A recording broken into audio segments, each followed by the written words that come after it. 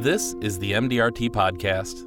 The information you provide to clients doesn't go nearly as far if they don't actually process and remember it. During a Zoom conversation, Abigail Yabot, Manila, Philippines.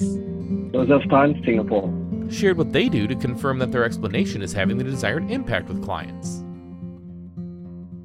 I think by nature, I'm a teacher because I teach parents, right? So, of course, in a presentation, it's important to engage them in each slide.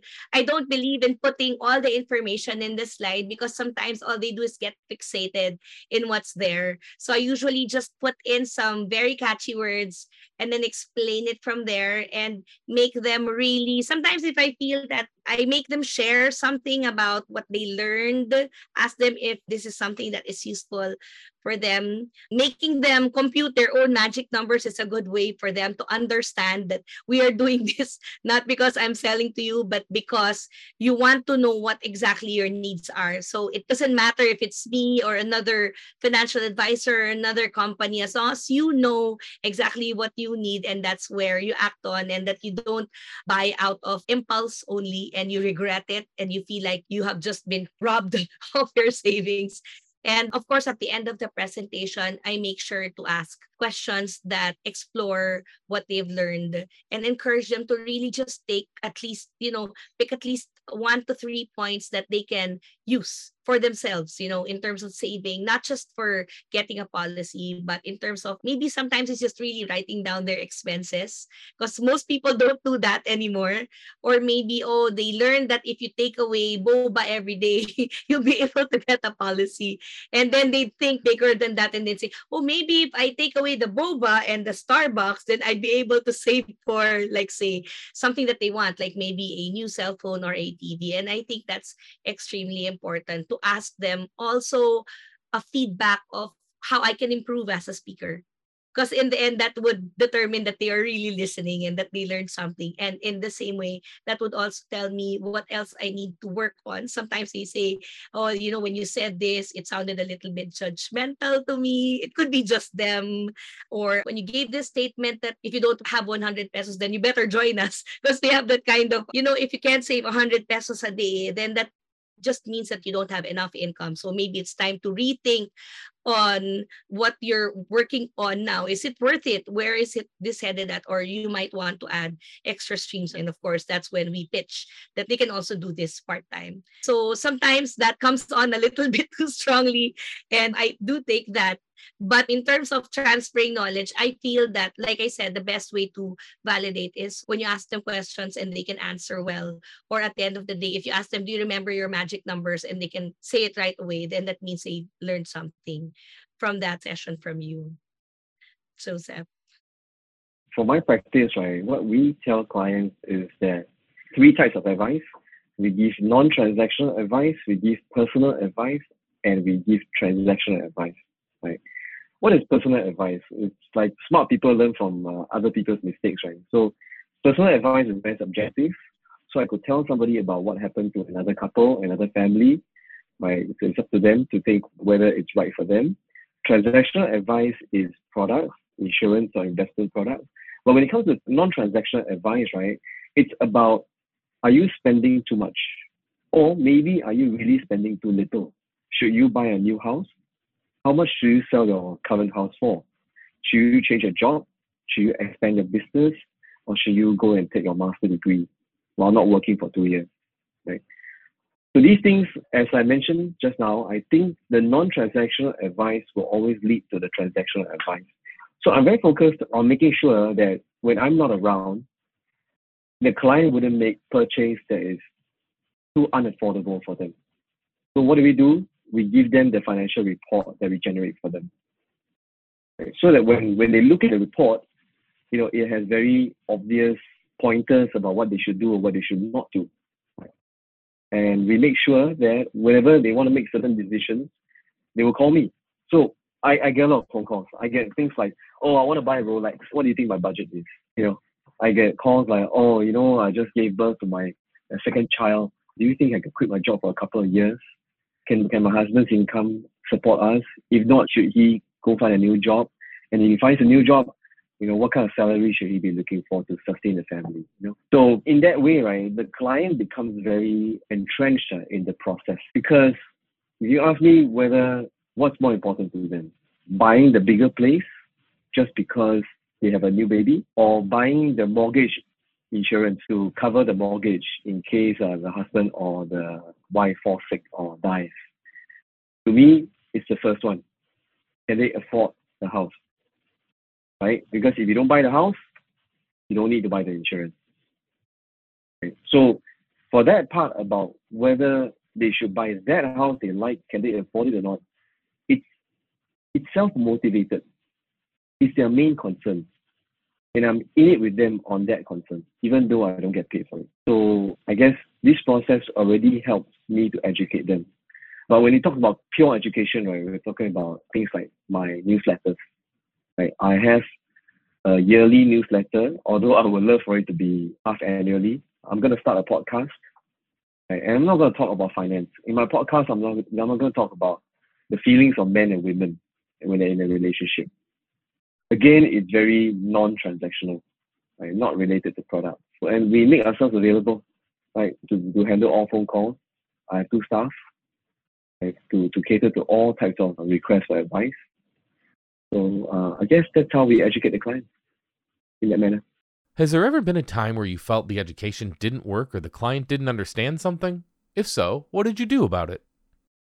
Yeah, I think that it's never 100% for us. There will be some who feel that they're forced into going into this, or that they're just satisfying somebody's wishes into attending the presentation, and that they're not really listening. You'll know because it's like they have a wall. And in cases like those, then I try to take it easy in terms of giving them the information and just focus more on just befriending them more than anything and just getting their trust.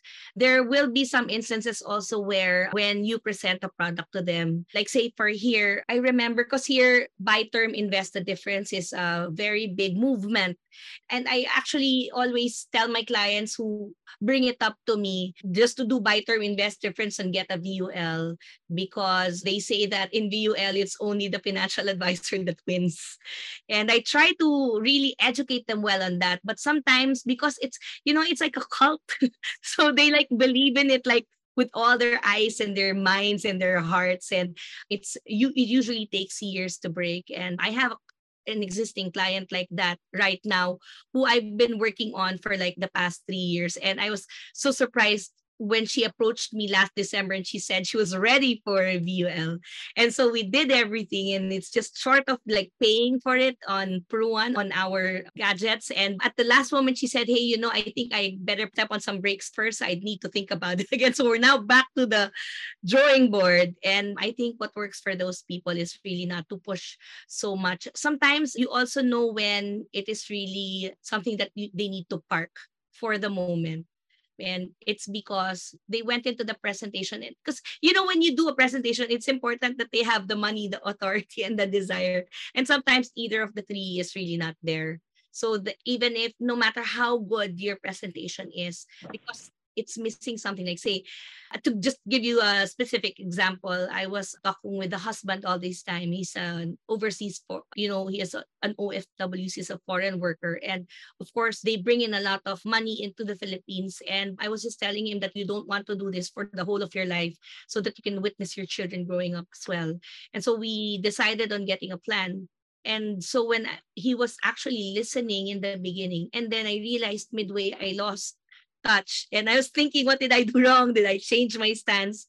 And it was really more that he was worried. In the end, he said he was worried that the wife wouldn't approve of it.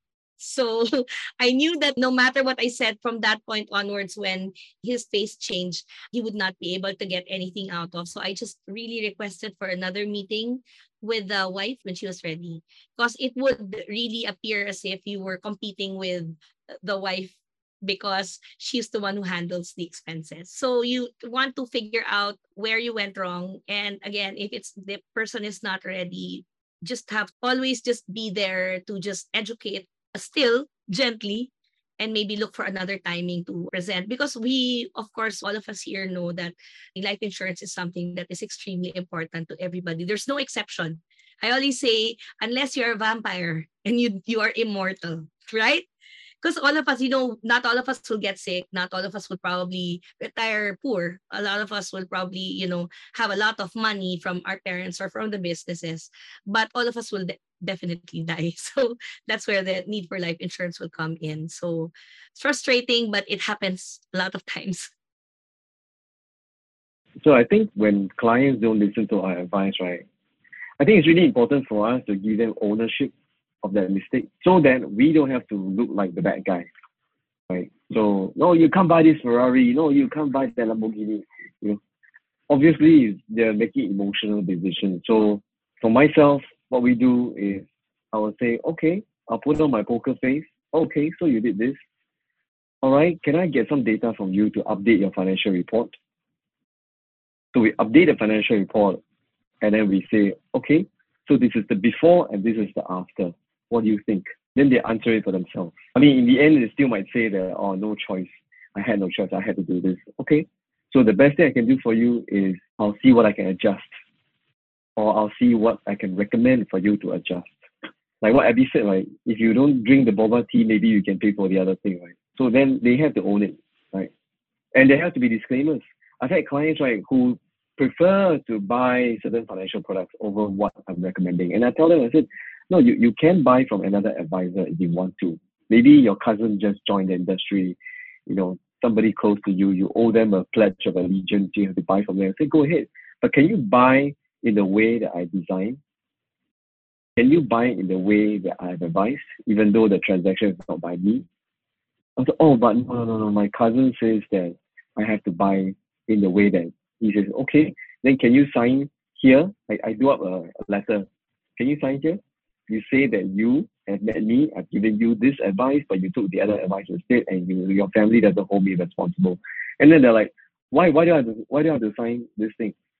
I said, because in the event that you're gone, like, who will your family call? And then they say, of course they'll call you, Joseph.